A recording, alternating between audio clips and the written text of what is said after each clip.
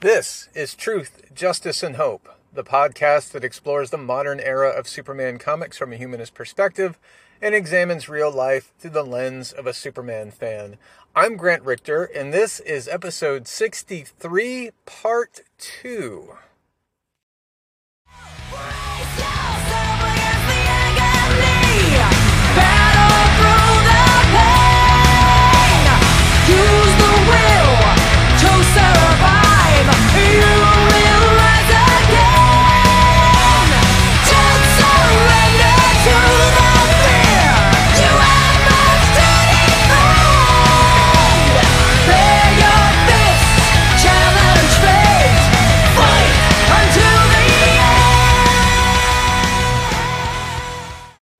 Truth and justice, my friends, and welcome back to the show.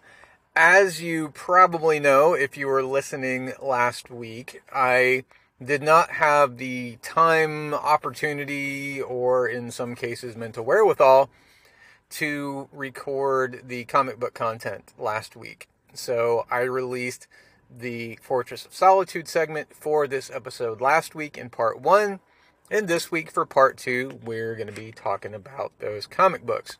Now, for those of you that listened to last week's episode and were able to contribute to Tyler's PayPal fundraiser, I very much appreciate you for doing so, for helping Tyler meet his goal of being able to attend the award ceremony for his short film. I wish Tyler all the best of luck on that. I know that's coming up soon. I know he appreciates you chipping in, and I appreciate you doing so too, just because it was a really nice and good thing to do. So, yay, good job. If you weren't able to chip in, no worries. I know everybody's got their own stuff going on. And even if you didn't get a chance to listen to last week's episode, even though that fundraiser is closed, I would appreciate the listen, just because I had some other things to talk about during that segment as well.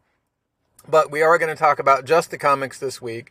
We're going to talk about Action Comics number 982, which is continuing the Revenge story arc with Hank Henshaw's new Superman Revenge Squad. We're going to talk about Trinity number 10 and Super Sons number 5. And those are all from June of 2017.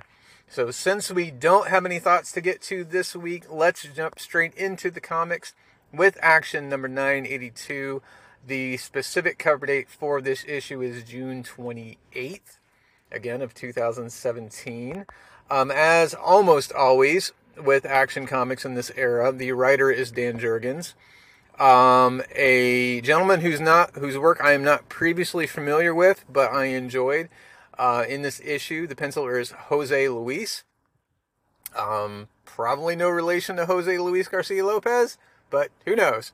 Jack Herbert, who was a penciler on the last 2 issues, along with Ray McCarthy, did the inks, Hi-Fi did the colors, and Rob Lee did the letters. Patrick Zorcher and Hi-Fi did the main cover, and Michael Janin did the variant cover. I hope I didn't pronounce his last name wrong. In my head, I always just say Janin, but I know that's not right. So if I am pronouncing it wrong, that's my bad. The main cover is of Superman being just gang jumped by this new Revenge Squad. He's punching the Eradicator down to the floor. He's holding off Zod with some heat vision. He's punching Metallo off to the right. He's being jumped from the back by Mongol. He's being blasted from the back by Henshaw, and then Blank is kind of squatted down behind him and hitting him with either telekinetic or telepathic energy. It is a very indicative cover of the action you will see within. However, of these 2 covers, the one that I definitely would have picked up on the stands back in the day, if I were doing so, is the one by Janine. It is just Superman in his rebirth costume, just flying up. He's just in an upward flying motion. His cape is just one long big streak behind him. There's like pink, fluffy clouds behind him and some seagulls. And I love Janine's artwork very, very much. He will become, I don't want to say the regular penciler on the Warworld saga because the pencils did change regularly, but he was one of the pencilers on the Warworld saga. He's one of the pencilers on Superman and the Authority.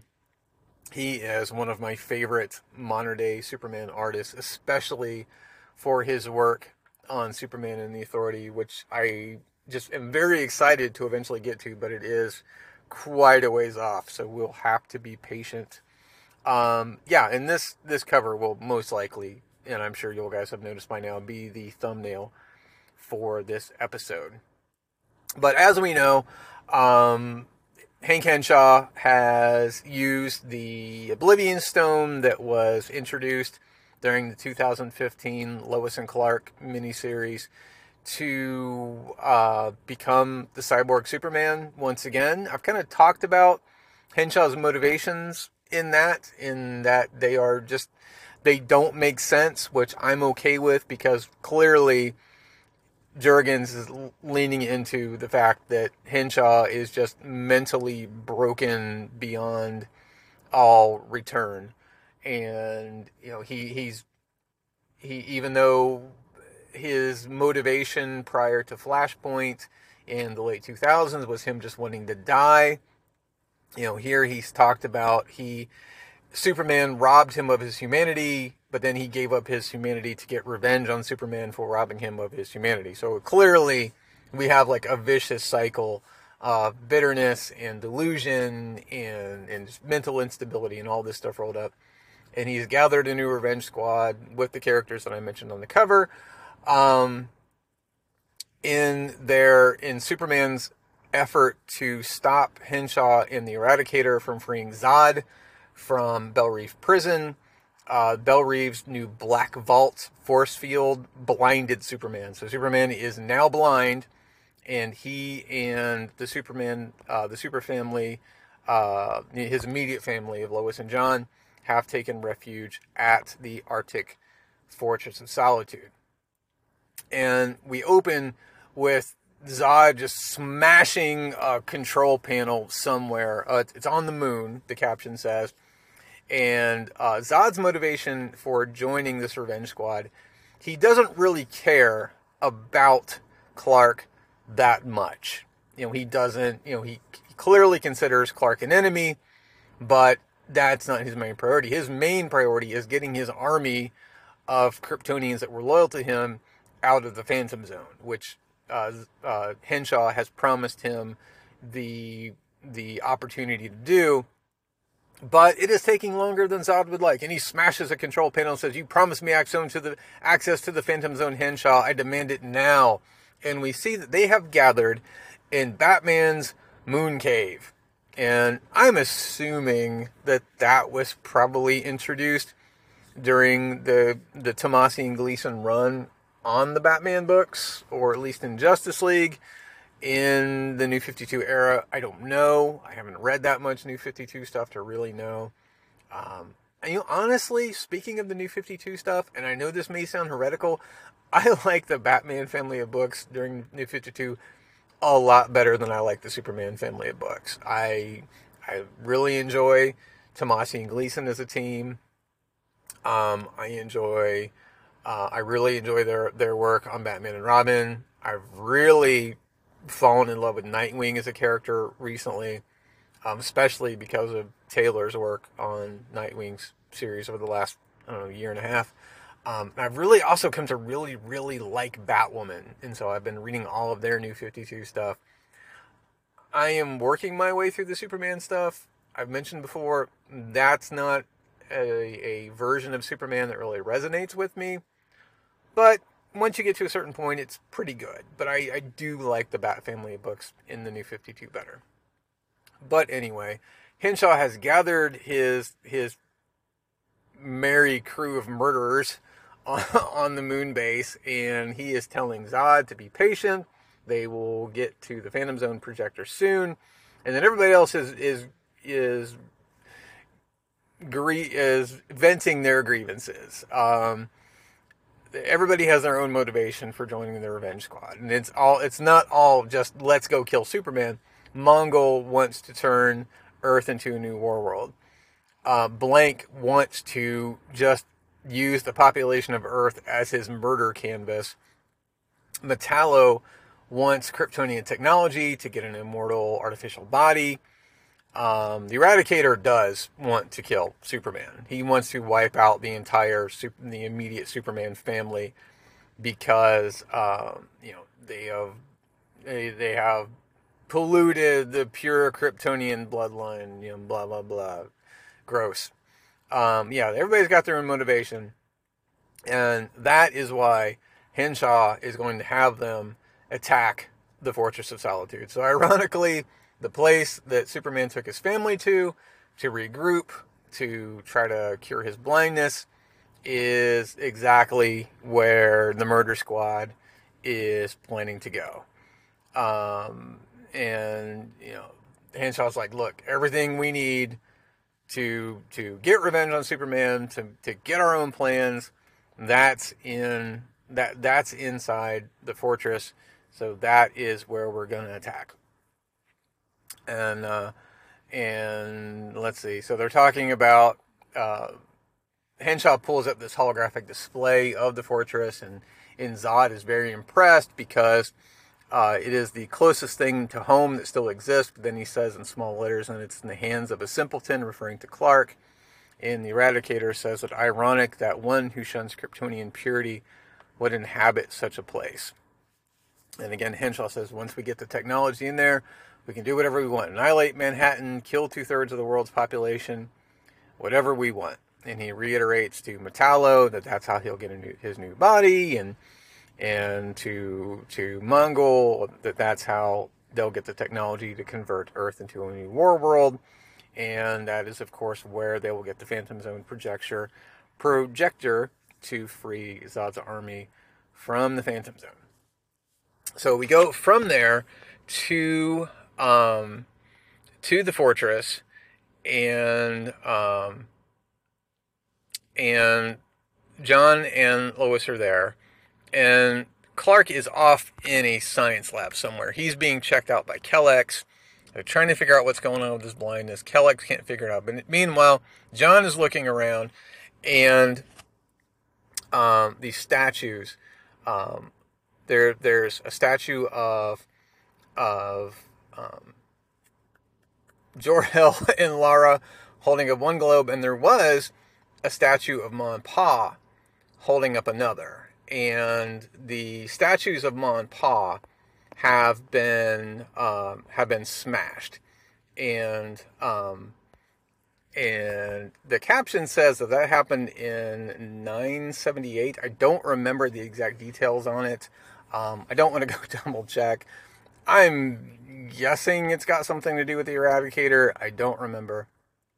But these statues of Ma and Pa have been smashed. But then John says, hey, maybe there's been an intruder in here, but me and Crypto want to go look around. And Lois is like, okay, just be safe. I call shenanigans on that one. I would say that Lois would be a bit more protective of John, but maybe she's coming to terms with the fact that John can kind of hold his own a little better, and she's giving him a little leeway. So they look around, and they go into kind of sort of a big trophy room.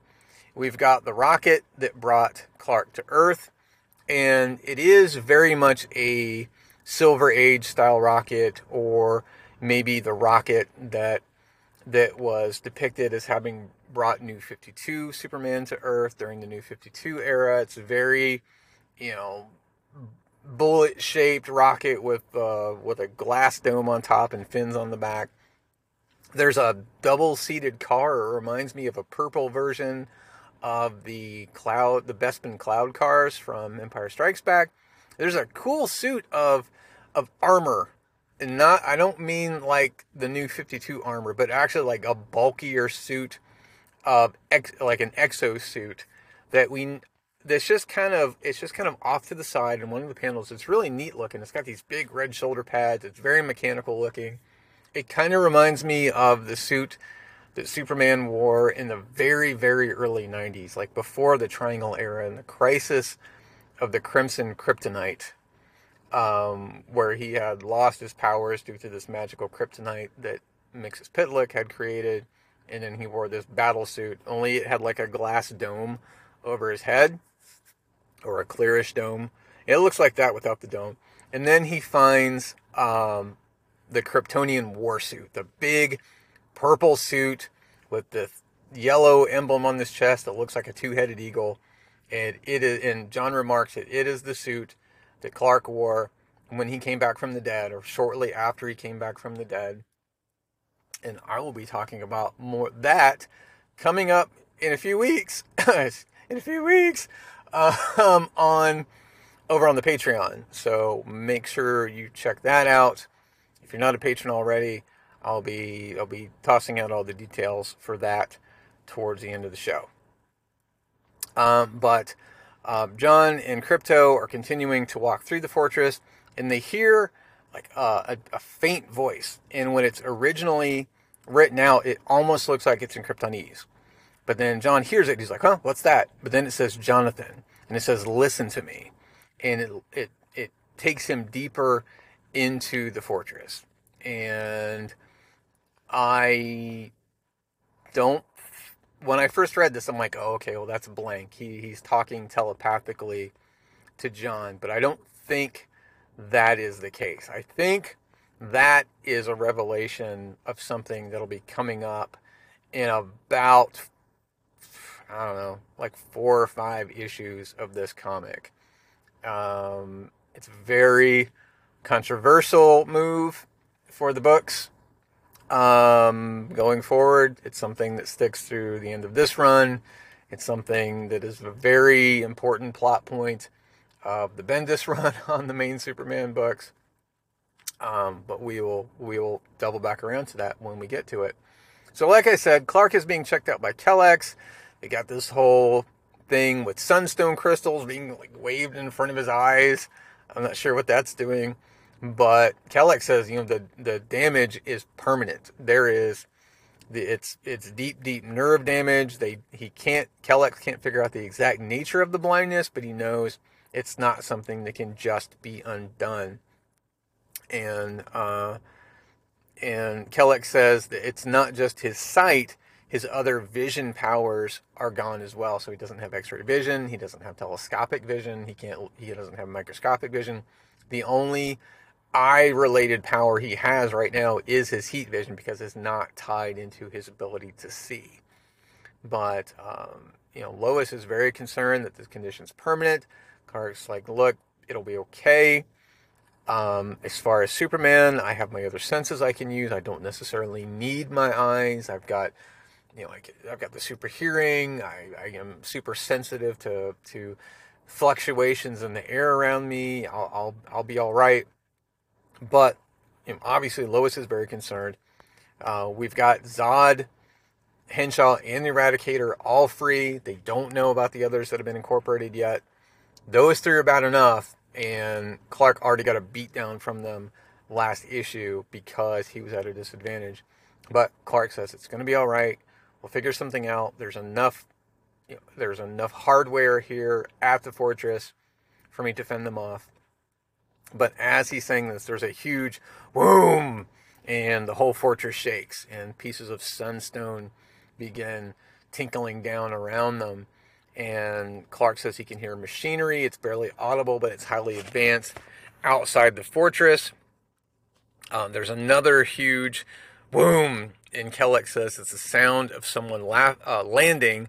Clark says it's more than one. Kelleck says correct, and his face turns into a view screen, and we see the entire Revenge Squad shows up. And this is where they figure out that Blank, Mongol, and Metallo have been added to this group as well. Speaking of Metallo, I should pause. If you haven't listened to the episodes leading up to this one, you should. It would be nice. It would add to my listens, which is always great. But 2, it would help you because it would give you a little more background than what I'm giving as I'm walking through this. But one little bit I will pause and touch on is this is a very different design from Metallo. I think the go-to design for Metallo since the John Byrne reboot is Terminator minus the skin with a kryptonite heart, which is, derivative, I guess you could say. It is very derivative of the Terminator design. Sometimes I like it, sometimes I don't. It's very different than the amazing stuff that Johnson is doing with Metallo in Action Comics right now. But here, the design is like green RoboCop without the helmet. It's a cool design, but it's very, very different than what we're used to seeing him. But if you haven't seen Metallo in this version, and if you've got the app, I would highly recommend you check it out because it is really interesting. But we have the whole Revenge Squad. They're gathered outside the fortress, and they're about to start pounding their way in. Clark tells them to, Lois and John, they make a run for it. And Lois says, of course, we're not going to leave you. We're not going anywhere. John says, I can help. And Clark says, no, your job is to get your mom to safety. And then he tells Kellex to go to Defense Protocol Omega and signal the Omnihedron. And we'll get into what the Omnihedron is in just a moment. But he flies off. The Revenge Squad is all gathered outside this big door. All right, it's a big square door. It's like the blast doors from Star Wars, where there's a big piece that comes down and a big piece that comes up, and they meet in the middle. And where they meet in the middle, there's this Superman symbol. And they're talking about how they're spending a lot of time standing around talking about how they're going to blast their way in. But before they do this, a small portal opens above the Superman symbol in the door. A little canister pops out and then it explodes. It's like a flashbang, I guess. It looks like it does have some concussive, potential to it. But of course, these are all some really tough customers, so it doesn't do them much good.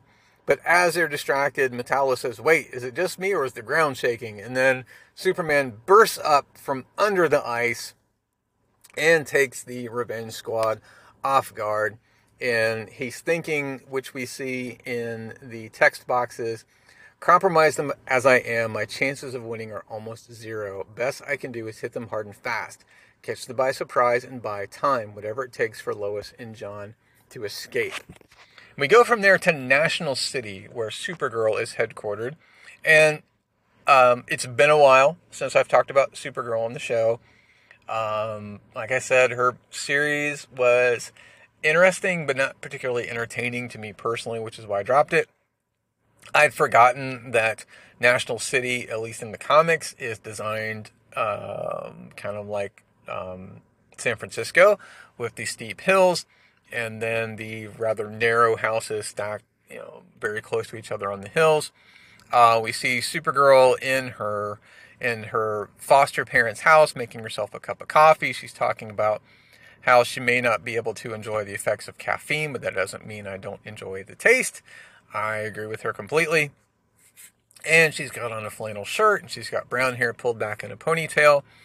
But then she hears a voice say, Kara. She opens the cabinet, and it's Kellex communicating through the Omnihedron, which is a spherical crystal that Superman gave to Supergirl in issue number 8 of her series, which I believe was a rather loose Superman Reborn tie-in. Basically, it was just establishing that after the events of Reborn, Supergirl has known this Superman the whole time. It wasn't that was the one thing I kind of wish they had touched on earlier in Rebirth before Reborn, was that this was a Superman that Supergirl did not know. But that tie-in established that they had known each other after this revised continuity, and he gave it. Omnihedron is basically a spherical crystalline communications device. And Kellex tells her, we are under attack at the fortress, and your help is more is needed. And one neat little thing about Supergirl in this era is that the hologram that makes her hair look brown is tied into her glasses. So when she takes her glasses off, her hair turns blonde again. Neat trick. I wonder if they addressed the fact. I wonder if if her glasses get knocked off while she's at school or whatever. People are like, "Hey, that girl's blonde now." But sorry, going back to the fight outside the fortress. Superman is using his other senses. He can feel the rush of air from Henshaw moving around. He grabs him by the leg. He slams him into Metallo and Mongol. I think this is Jose Luis's contribution. We switched artists. His faces remind me a lot of Mark Bagley. I mostly know Bagley from New Warriors, but I know he's done a bajillion tons of other work too, a lot of which was on Spider-Man. But, I was a big fan of New Warriors when it came out in the early 90s, and his art was one of my favorite parts of that series. So, the Eradicator comes flying up behind Superman, and he says, "Kal-El," and Superman thanks for talking, makes it easier, turns around, punches him. Zod blasts Superman in the back with his heat vision. The Cyborg grabs Superman, turns him around, holds him in kind of like a chokehold so that Zod can continue blasting, and then Henshaw hurls Superman to the ground, at which point Mongol and all the others begin pounding on him. Blank and Mongol are all talking about he's ours, save some for me, but Zod says no, don't kill him yet, not until after he kneels before Zod.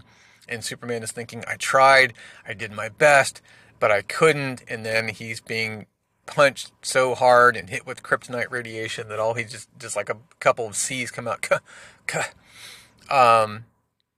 Lois and John are seeing a holographic projection of this with inside the fortress. But then outside, something in a caped red blur flashes beneath the Revenge Squad, grabs Superman, takes him. Zod says, no, he's ours. And then someone from off panel says, no, he's not. And then we see it is Lex in his Superman armor saying Superman is ours. The only way you get to him is over our dead bodies. And we see that it was Supergirl who grabbed Superman and pulled him to safety. And then standing behind Zod, not behind Zod, behind Luthor is Kong Kenan.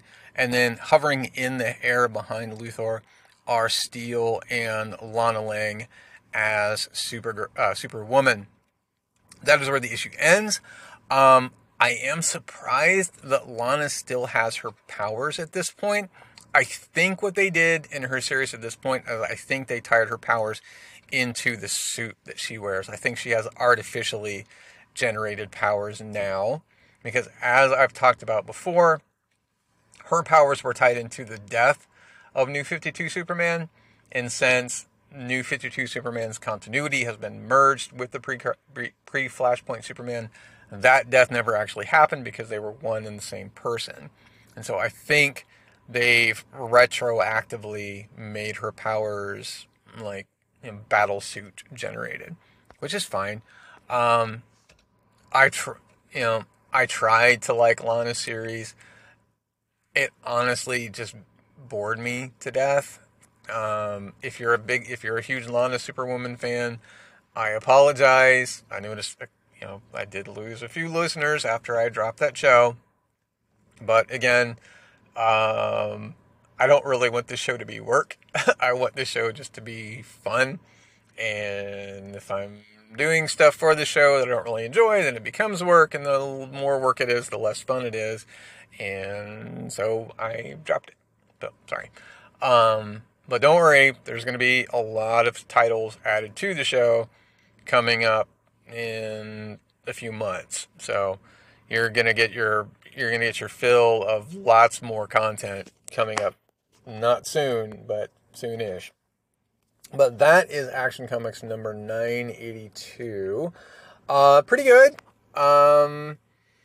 Like I've said in regards to Jurgens' writing, he's doing long-form writing for these arcs. He is spreading out what could probably be done in 2 or 3 issues into 6, which is fine, because I know that is kind of what the industry demands.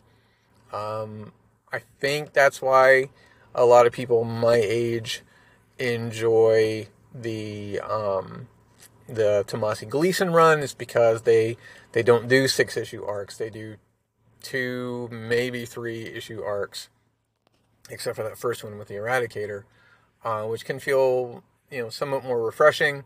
But it's fine. This is not a poorly written story at all. I enjoy Clark's internal monologue. I really like, the whole, I'm having to rely on my other senses to compensate for the loss of my vision. That's always a fun trope that when people play with it. And I think it's neat that Lex is kind of leading the charge to rescue Superman. I think it's fascinating how, when we get to Lex reverting to type and then some, what it takes for that to happen. It takes an event of ultra cosmic proportions to make Lex revert back to villainy. But we will get to that eventually, and I will be talking about it with another podcaster coming up relatively soon, probably in the next month or so, which I'm really looking forward to. But I'm going to pause now for a break. Before I do so, I just want to remind you guys that now that the show is ad-free, I do rely on your support now more than ever. So if you would consider subscribing to my Patreon, that would help the show out considerably, and I will give more details for that again at the end of the show. But like I said, am going to take a quick break, and I'll be right back to talk about Trinity number 10.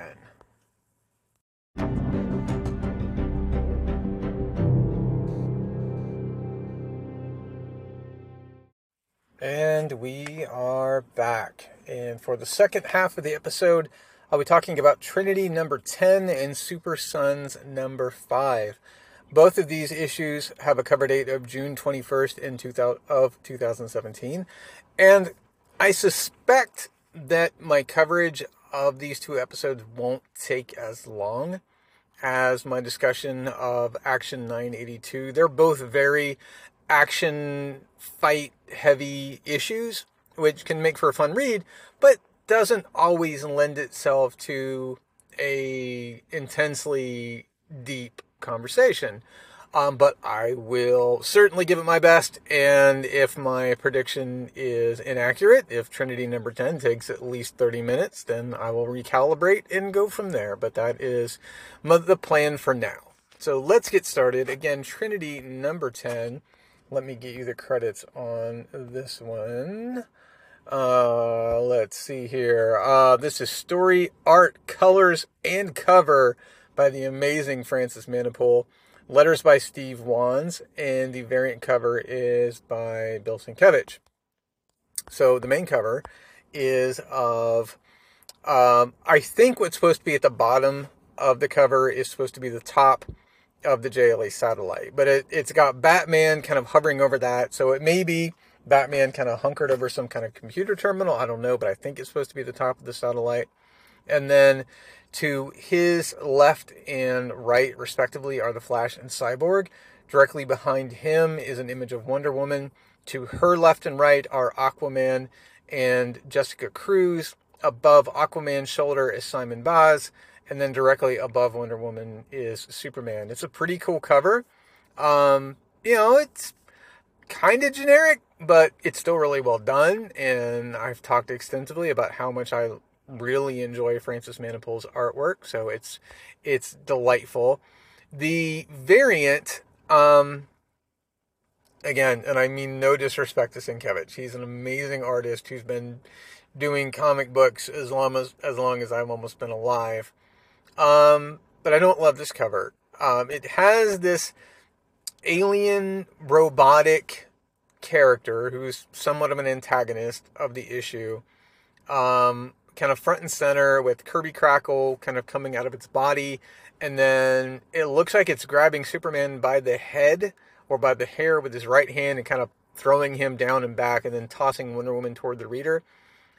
It's just a little too sketchy for me to really enjoy it, and the colors are interesting. Like, for some reason, Wonder Woman is done almost in like sepia tones, and then Superman is done in kind of very muted blue. The most interesting part of it is the robot android alien guy, who just has a neat design that I'll get into more when we get into the issue. But so far in this arc, Superman, Batman, and Wonder Woman are investigating an incident at the Watchtower. Not, I think the satellite is still called the Watchtower in this era.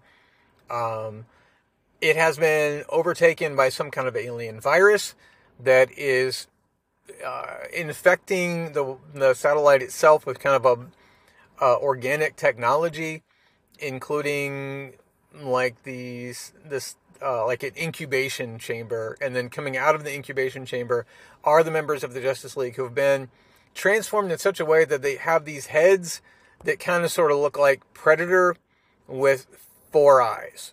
They're kind of a purplish brown. They have these big tusks. They have this big toothy mouth, and then these 4 kind of spider-like eyes, and then kind of a ridge that goes down the back of the head to the middle of the back. Other than that, they are exactly like they were, and it's making them aggressive. It's making the Justice League members attack their friends. The only one not infected, other than the Trinity, is Cyborg, who has been dismantled. His arms and legs have been ripped off.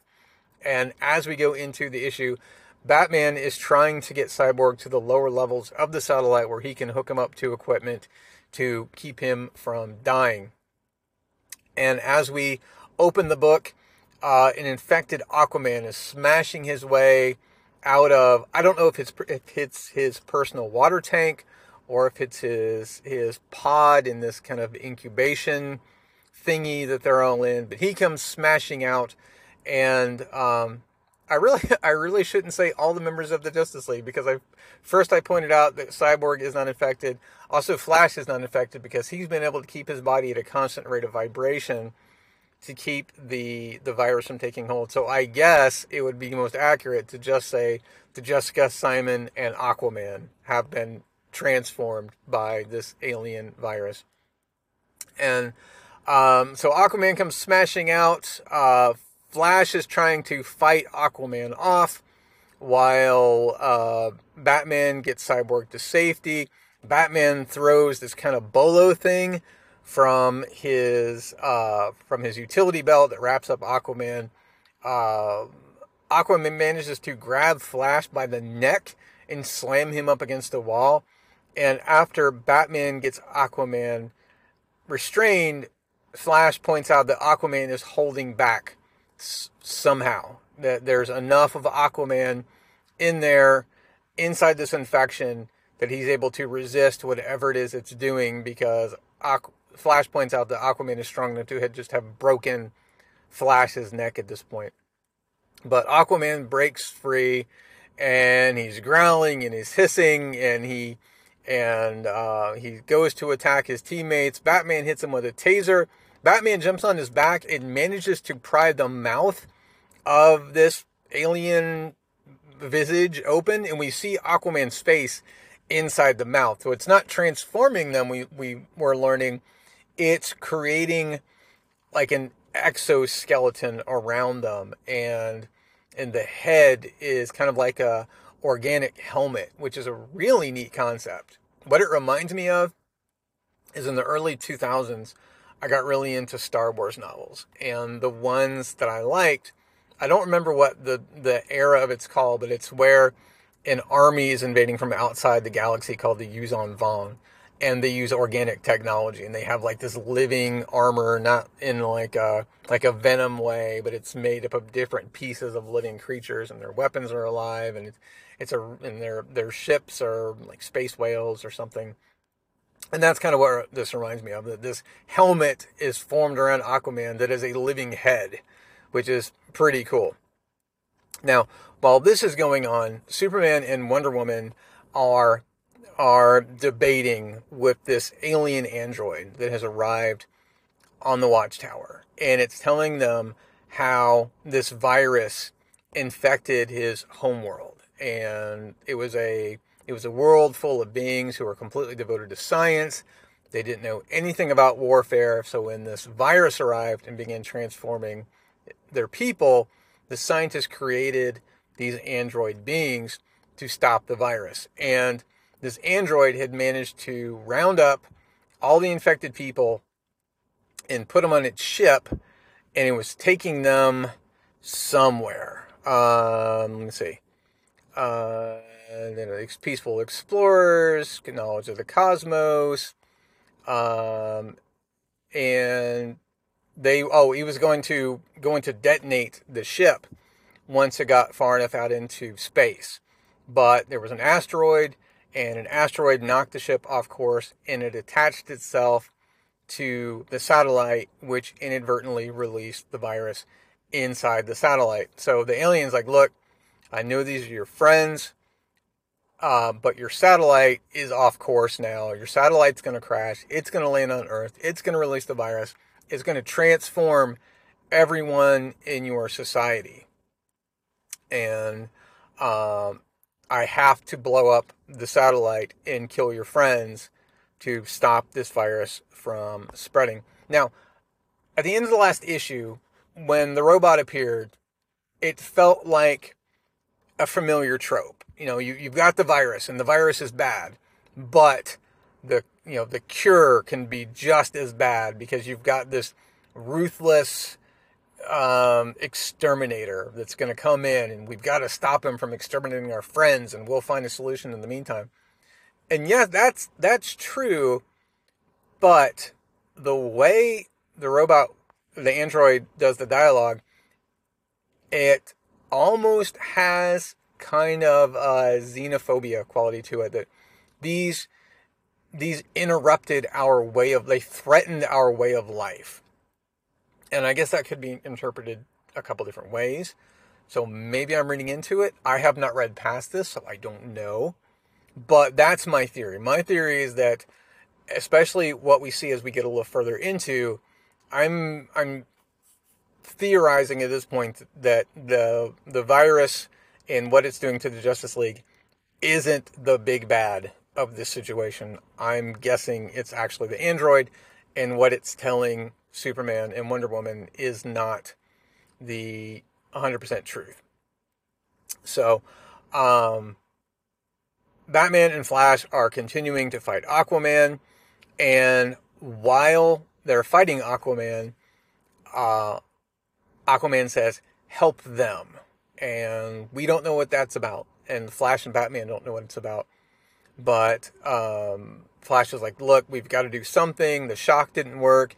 He suggests vibrating the virus helmet off of Aquaman. Batman says, don't even think about it. We don't know what it'll do to him. Batman punches Aquaman, too many mans. Aquaman punches Batman, sends him flying back into where Batman has Cyborg secured against a pillar, and Cyborg is beeping, and Batman says that Cyborg's life signs are slowing down, and his technology won't sustain his heart that much longer. And so Flash is like, look, you've got to do what you've got to do. And Flash goes into a neat little speech here that I think ties in nicely to a theme that DC had going on during this era, because this is still technically part of Rebirth.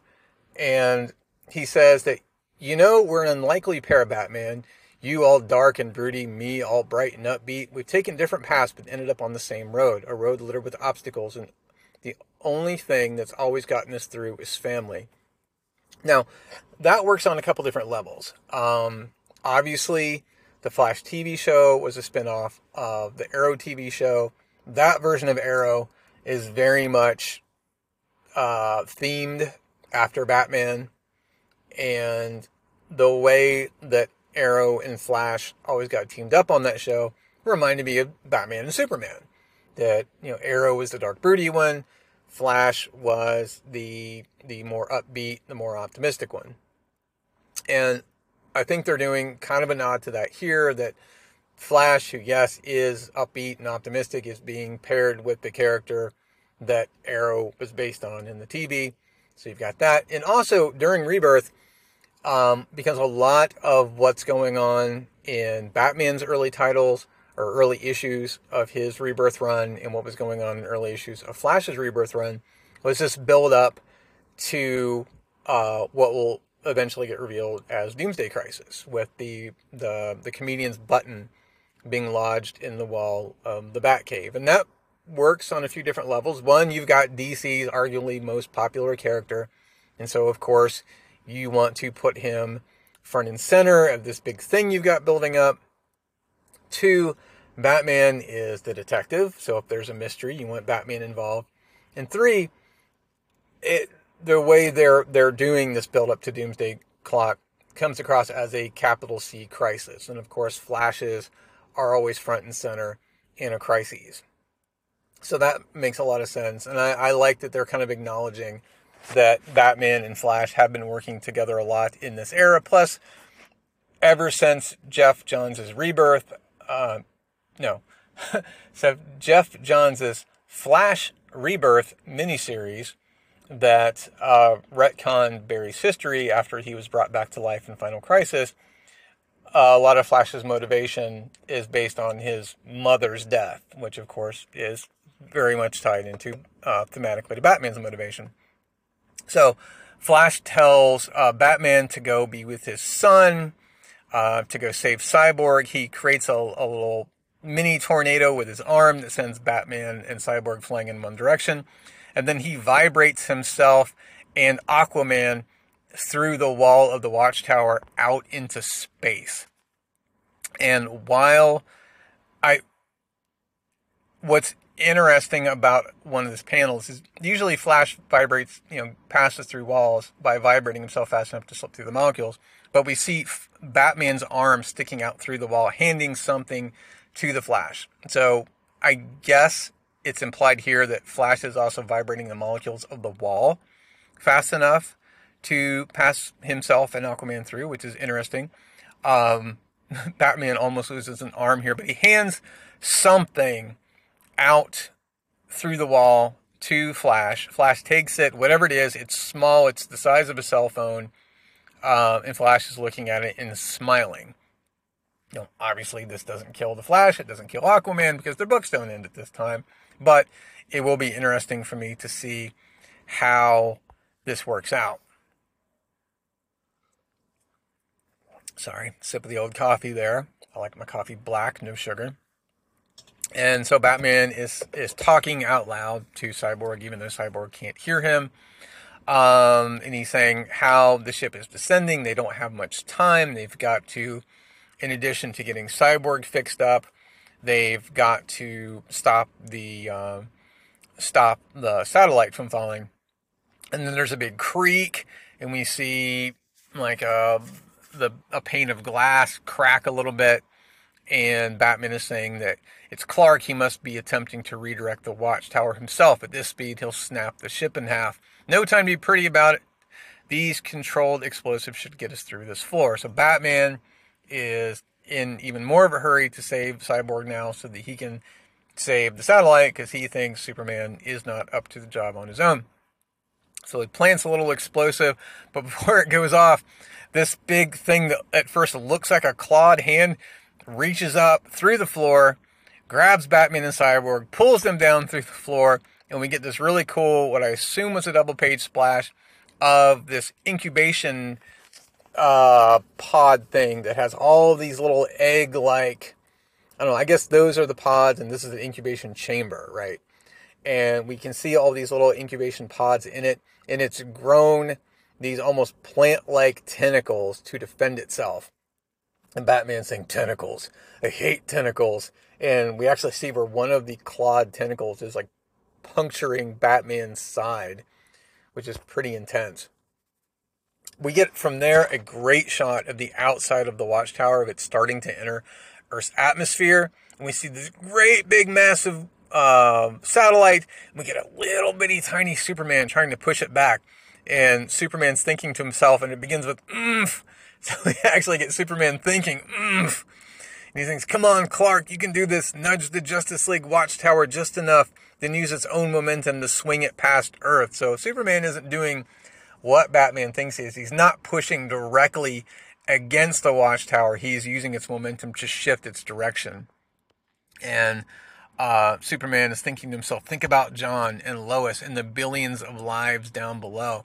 But as he's doing this, the infected Simon Baz and Jessica Cruz come smashing out of the walls of the Watchtower just above his arms. And they begin, we see some rubble come with them, and we get a pullback shot.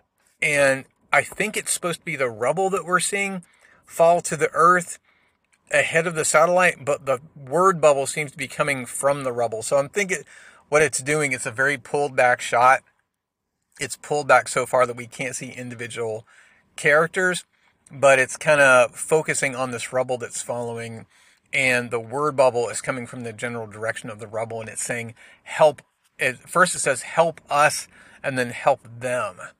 And I think it's talking about the alien virus. I think it's talking about all these other people that have been infected by this virus that are perhaps not a threat in and of themselves, but are being threatened with death by this android. Speaking of the android, we go from there to where Wonder Woman is leading the android through the Watchtower. She's wrapped it up with her lasso, but it is starting to work its way free. Wonder Woman is just trying to delay it. She's saying that Superman can slow the tower's momentum. And the android is saying, no, we must destroy both our vessels is the only way to stop them. And he says, you don't understand. And Wonder Woman says, I do understand. All life is precious. And she comes to these big set of double doors, and there's a blood-like fluid leaking out from beneath the doors. And Wonder Woman stands up, and she puts her hand between the seams of the doors and says, we all have a purpose. And she begins pushing the doors apart and says, even the most dangerous creatures. And she opens this chamber, and she finds all these empty incubation pod husks. And Wonder Woman says, these beings are more than just a virus, aren't they? Their shells are like pupil skins. They were evolving. And the android says, what they are does not matter. They were destroying our way of life. Hundreds turn into thousands. They reproduce so quickly. All we could do is contain them. We used the largest of them to draw them to this vessels. And Wonder Woman says they were drawn to a queen. And then she shouts in pain. She says their mother, and then turns around. And now Wonder Woman has been infected. She has one of the bio helmets on her head, only where the helmet's mouth is open, we only see Wonder Woman's mouth beneath it. And she turns around and hisses and calls the android a monster. So I believe what it's implying is that Wonder Woman has now been infected by the Queen, which to me indicates that next issue of this series, we're going to find out more about what's going on. Like I said, very fun issue. Just not a lot to talk about super in depth about it. That took me about 20 minutes. But yeah, I love Manipul's artwork in this. I think he's a really good storyteller. I like his art a little better than his storytelling, but his storytelling is still very good. He is probably one of my top 10 comic book creators of the modern era. So with that, let's move on and talk about Super Sons number 5. And this issue, let me get to the credits. I have a feeling they're all the way in the back. Yep. Boo. Okay.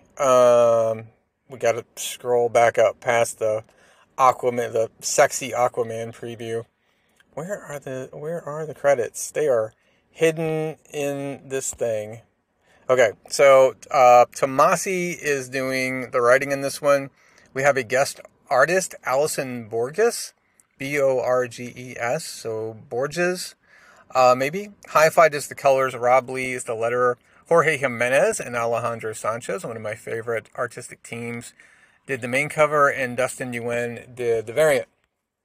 So the main cover is of what I thought at first was Robin and Superboy fighting the giant robot dinosaur in the Batcave. Superboy is shoving Batman's giant penny down the T-Rex's throat while Robin kind of rides on its neck. But I think, judging by the content of the story, that this is supposed to be Robin piloting the robot T-Rex and using it to fight Superboy. It's a cool cover. Again, I love Jorge Jimenez. It's a great shot from up above. We're looking down on the Batcave. In the background, we see a giant Riddler question mark and a giant pair of die, I should say. And the T-Rex looks a lot more robotic than what we usually see it. Like, we kind of see where the hinges of its arms are mechanical, and there's a mechanical gap between part of its midsection and part of its jaw looks very mechanical. And it's just a really cool cover. The Nguyen cover, I don't love. I don't love the colors on this one. It's very colored pencil looking, which can work, but in this case, I just don't love it. And of course, it's going up against Jorge Jimenez. That's a very unfair fight, in my opinion. So clearly, I would go with the Jimenez cover if I were getting this one off the shelves. And so we open with a splash page of Damian in the Batcave with his mask and cape off, but the rest of his uniform on. His one foot propped up on the Bat computer, telling Alfred that his greatest enemy is boredom, and he wants to know when he can go back out on patrol. He should be rewarded because he and John saved a family from Kid Amazo and the Amazo virus in the last story arc, and at which point Alfred reminds Damian that he is grounded because he and John went off without permission. And I covered that extensively in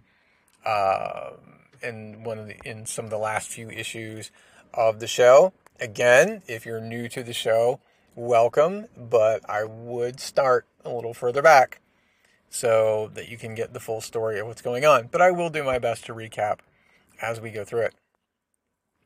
And so John is talking about how John's mother and father are the real problem.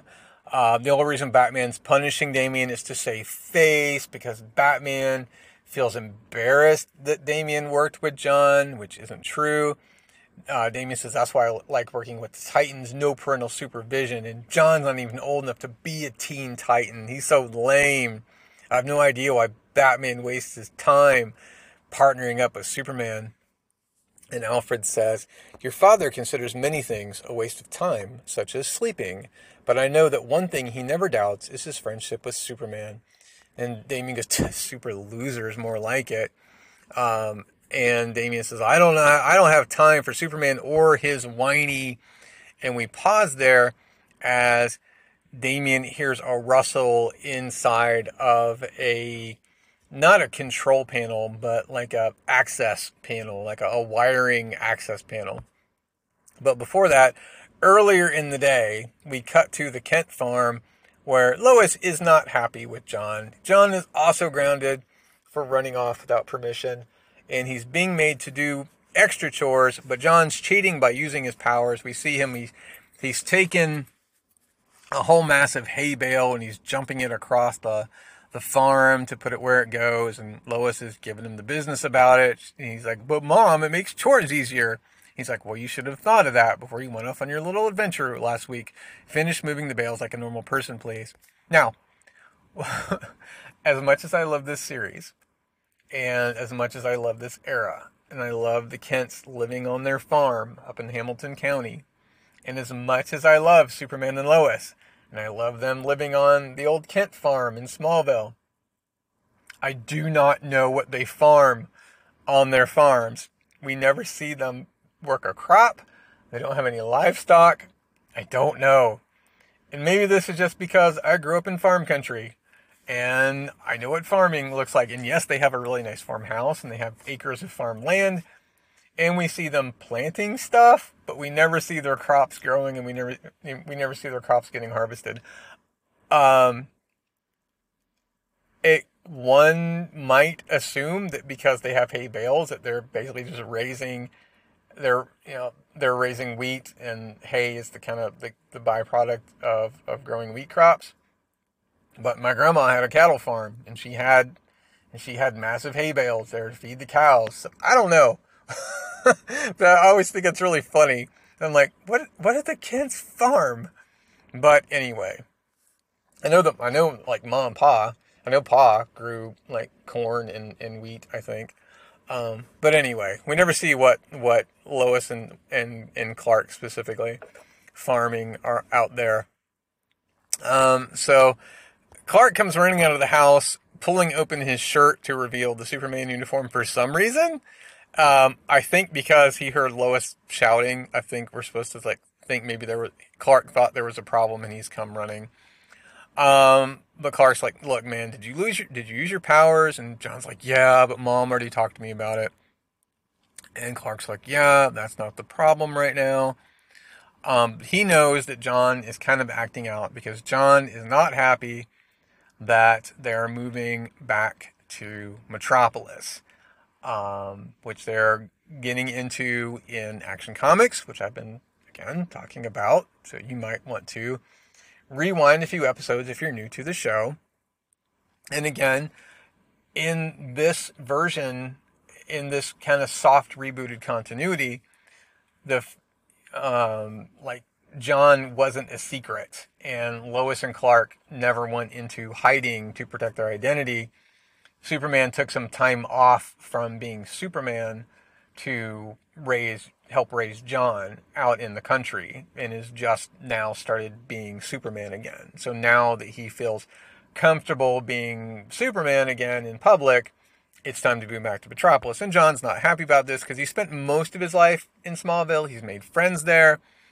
And he doesn't like that Lois and Clark are constantly telling him to not use his power, so he doesn't give his secret away. So John gets mad, and John jumps off. And there's a really neat panel of John mid-jump, and the panel behind him is just of the sky, but the panel is shattering. And so it's this really good metaphor, in my opinion, of John feeling like his world is falling apart. So Lois is very upset. She runs in, gives Clark a hug, and he's like, don't worry, I'll keep an eye on him. So we zoom out. Later on that evening, John is in Metropolis, and John is thinking that sometimes being Superboy isn't all it's cracked up to be. And so he is jumping through these different parts of the city, and he's thinking to himself, Damian dragged me to fight Kid Amazo, and he probably got off fine while I got grounded. Robin sucks, too. And there's a really neat close-up panel of John that reminds me a lot of the art in Akira. The actual manga, not the anime. So I have a feeling where Ms. Borges' art style is inspired from. And then we see what I think has happened is that John has snuck in through an access panel, access tunnel that leads to the cave, and he's come out through this panel, and that was what John heard. That was what Damian heard a few pages ago. So John kind of pops out of this panel, surprises Damian. Damian attacks John, and they fight. And they fight for several pages. There are Robin orangs being thrown. John says, quit attacking me, it's me. Damian pokes him in the face and says, you could be an escaped Amazo doppelganger that we missed. And they argue back and forth a lot. And they're talking about how John, at first they're getting along all right, but then Damian keeps getting the digs in. And John's trying to talk to someone he thinks will understand. He's like, my parents are, really mad at me. Did your dad get mad? And Damian's like, Batman's always mad. That's how he should be. And Damian says, well, I'm kind of upset that we're having to move to Metropolis, and I wanted to talk to someone about it. And so Damian gives him a hard time about being all feelingsy. It's like, oh, you've got all these powers, and you have these great parents, and boo-hoo, I've got to move to the big city. And finally, Damon just lashes out and says, we are not friends. And so they begin fighting again. And Damian shoves John, and John tries to kick Damian, and Damian jumps out of the way and throws a bunch of batarangs. And they fight, and they fight, and they fight. And there's a big... John picks up some kind of like control panel thing and throws it at Damian, and there's punches and there's kicks, and this is how you know that John's not at his full powers yet, because he punches Damian and doesn't kill him. And they're fighting in front of the big dinosaur. And Alfred's voice from off panel says, Master Damian, what's going on down there? And they both go, uh-oh. And John says, I'm not supposed to be here. What do I do? And Damian says, hi, dummy. There's a hatch. I study up there sometime. And he points to the underside of the T-Rex. And they kind of look at each other like, ugh, for a minute. And Alfred walks in, and he's carrying 2 plates of food. And he says, I cannot believe my life has come to a place where I have to say this. Please step out of the dinosaur's buttocks. And we get a pullback shot from Alfred's point of view from above the T-Rex, and you see 2 capes hanging out of where its butt would be, which is pretty funny.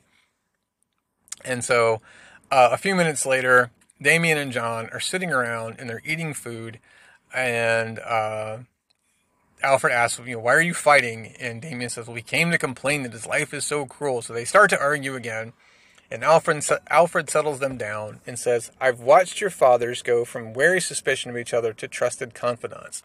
But it was not easy. It took time and patience and far too many arguments. And we get a panel of Batman in his new 52 era suit with the armor-like plating, and then Superman in his new 52 era suit. But again, this is after the merged, soft, rebooted continuity, where this is the Superman that we've had the whole time. There never were 2 Supermen. And so this is the Superman that we know, who looks like he's in his early 30s, wearing the new 52 armor. And of course the new 52 Superman was more like in his mid-20s, right? And so it's interesting to see the more mature Superman wearing the younger Superman's outfit, which is pretty neat. And thus implying that when in this soft rebooted continuity, when Batman and Superman first met, they were still wearing their new 52 suits. So I think there's an implication that in this version of continuity, both of these characters started their careers in these outfits, which is pretty neat. I don't know if that necessarily tracks with what we've seen artistically over in those kind of flashback episodes, flashback issues of Action Comics that build up to the Revenge arc, but there is kind of a logic to it. And so Alfred goes on to say, as you grow older, it's easy to become rigid in your ways, never willing or able to see the world from others' perspectives, never trusting that yours is not the only way. Shutting yourself off from new and old friends alike is never a healthy idea. And we see that Robin and Superboy both pause with food in their mouths to kind of give Alfred their full attention. And then we have this panel of Batman and Superman fighting back to back. And now with Batman in his Rebirth era suit, with the yellow highlight around the black bat symbol and the yellow and black utility belt, and Superman in his Reborn suit, which I don't know, I didn't really think about it until I was rereading this early this morning, but the Reborn suit, the one with the boots and the full red belt, really is just like you take the new 52 suit and you turn it from armor into cloth. And so it really is just a perfect, if what you want is the meet in the middle between classic Superman and New 52 Superman, it really is just the perfect midway point between the two. And it's really smart. And we see that after they fought back to back, they're shaking hands and smiling at each other like friends. And Alfred goes on to say, especially in your father's lines of work, there's nothing better in this world than a friend who's gone through what you've gone through. They can help you find a path where you thought there wasn't one. And, John keeps, talking about, I really don't want to move from Hamilton. Cities stink, like smell bad. And Damien says, you can't be afraid of change, Kent. It's going to happen no matter what. And then from off panel, Superman says that's something we can all attest to. And we see that he and Batman have been watching this exchange between the boys and Alfred. And Robin points at Batman and says, diabolical. How would you like it if I followed you everywhere and listened on your conversations? And Batman just says, you do. And Superman says, you're my son, John. I was worried about you after our argument and when I saw where you headed. And Batman says, it's lucky for you boys that we got here before you blew up the Batcave. And so they go on to talk about, Robin says, well, I could have taken him, and I'm sure you would have been interested to see who would have won in a fight. And then we get the whole who would win in a fight, Superman and Batman says, I would. And Superman says, like, are you sure? Because I'm a whole lot more powerful than you. And Batman's like, yes, I'm sure. There's a really good counter argument to that in Superman Up in the Sky, which I should be talking about with Anthony Desiato of Digging for Kryptonite very soon. So stay tuned for that. It'll be a while before I get to talk about it here on this show, but I'm glad I did get to talk about it at some point in the very near future. And Clark says, look, John, I know how you feel, but this is the way it has to be. This is what's best for all of us. And John says, yeah, I get it, but I don't have to like it. And Clark says, yeah, you're right. It doesn't mean you have to like it, but your mother and I are going to accept that we can't hide your powers anymore. You need to be a part of the world, not protected from it. Maybe it's time to begin your own adventures with someone closer in age who knows what you're going through. And John says, thanks for trusting me.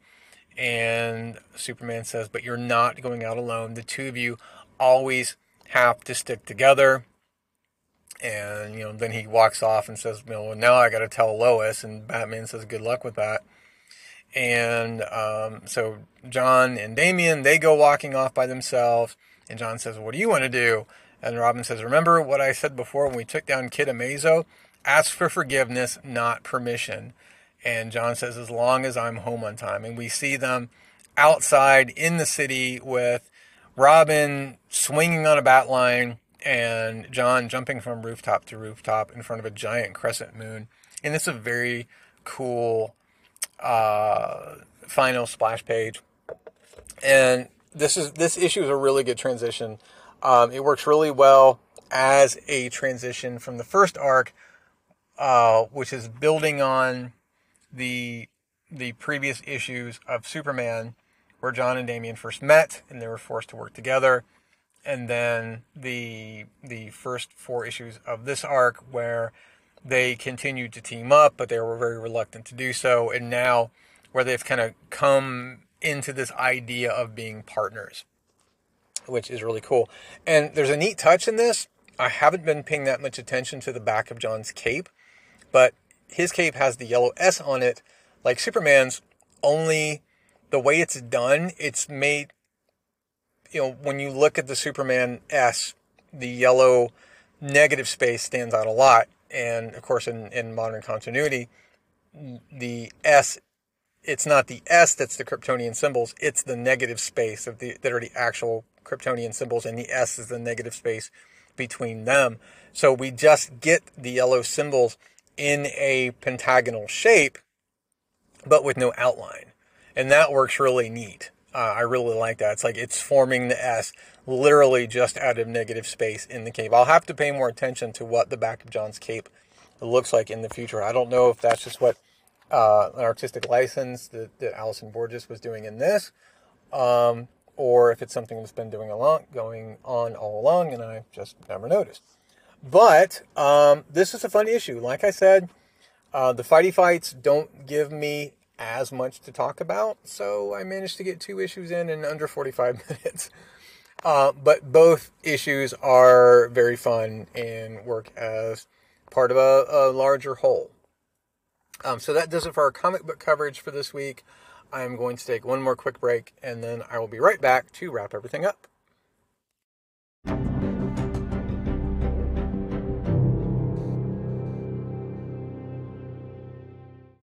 And that does it for part 2 of episode 63 of Truth, Justice, and Hope, a Superman podcast. I hope you enjoyed this episode as much as I enjoyed finding time in my changing schedule to get it recorded and reading these issues. If you do enjoy the show, as I mentioned right before the mid-show break, your support of the show matters now more than ever before. I am going ad-free for the show partly out of necessity. I believe the show is almost to the part where if I were to decide to incorporate ads, I could, but I'm not going to. One, I'm not a fan of how Spotify's operating policies. I don't like that they shortchange smaller creators like myself and thousands of others to support tool bags like Joe Rogan. So I do not want their ad revenue, and I think it kind of cheapens the spirit of the show when I am taking on ads in that manner. So I'm going to maintain the support of the show through listener support only. So if you do like what I'm doing here on the show, if you'd like me to be able to keep doing it, if you'd like me to be able to expand what I'm doing, incorporate better technology, incorporate more time to be able to sit down and record these, then I would encourage you and ask that you check out patreon.com/Truth, Justice, and Hope. I have a couple of different support tiers over there. Whatever you pledge gets you access to the weekly exclusive coverage of my favorite classic post-crisis Superman stories. I'm currently almost to the middle of Reign of the Supermen, and I'll be putting out the next episode of that should be coming out the day after this episode launches. So this one should be coming out Thursday. The new Patreon should be coming out Friday. And that will probably be the schedule going forward. I'm trying to make Friday Patreon Day.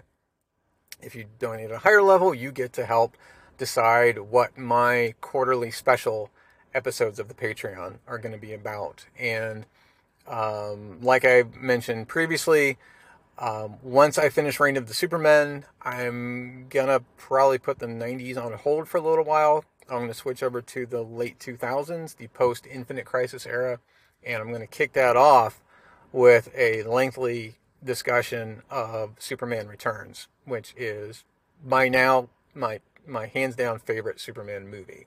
So I hope you guys will join the community and join me for that. Other ways you can help support the show is to spread the word about the show on social media and to leave me a 5-star review wherever you get your podcasts. And again, I would appreciate that very, very much. Next week on the show, here on the main podcast, I will be talking about Superman number 26, which is going to kick off it's going to be a fill-in issue. We have a fill-in writer and fill-in penciler on this one. I do not remember what this one's about, so this will be a fun surprise. We're going to talk about New Superman number 13, which will continue the arc of Kong Kenan and the Justice League of China fighting a giant turtle kaiju wizard, and also Kong Kenan having to deal with his predecessor, Superman Zero, who is trying to take over China when we left the issue off last time. And I'm also going to do an overview of the second Dark Knight's Metal prelude, Dark Days, the casting. I don't believe Superman is in this one at all, but I at least want to touch on what happens in that issue to get us fully prepared for Dark Knight's Metal.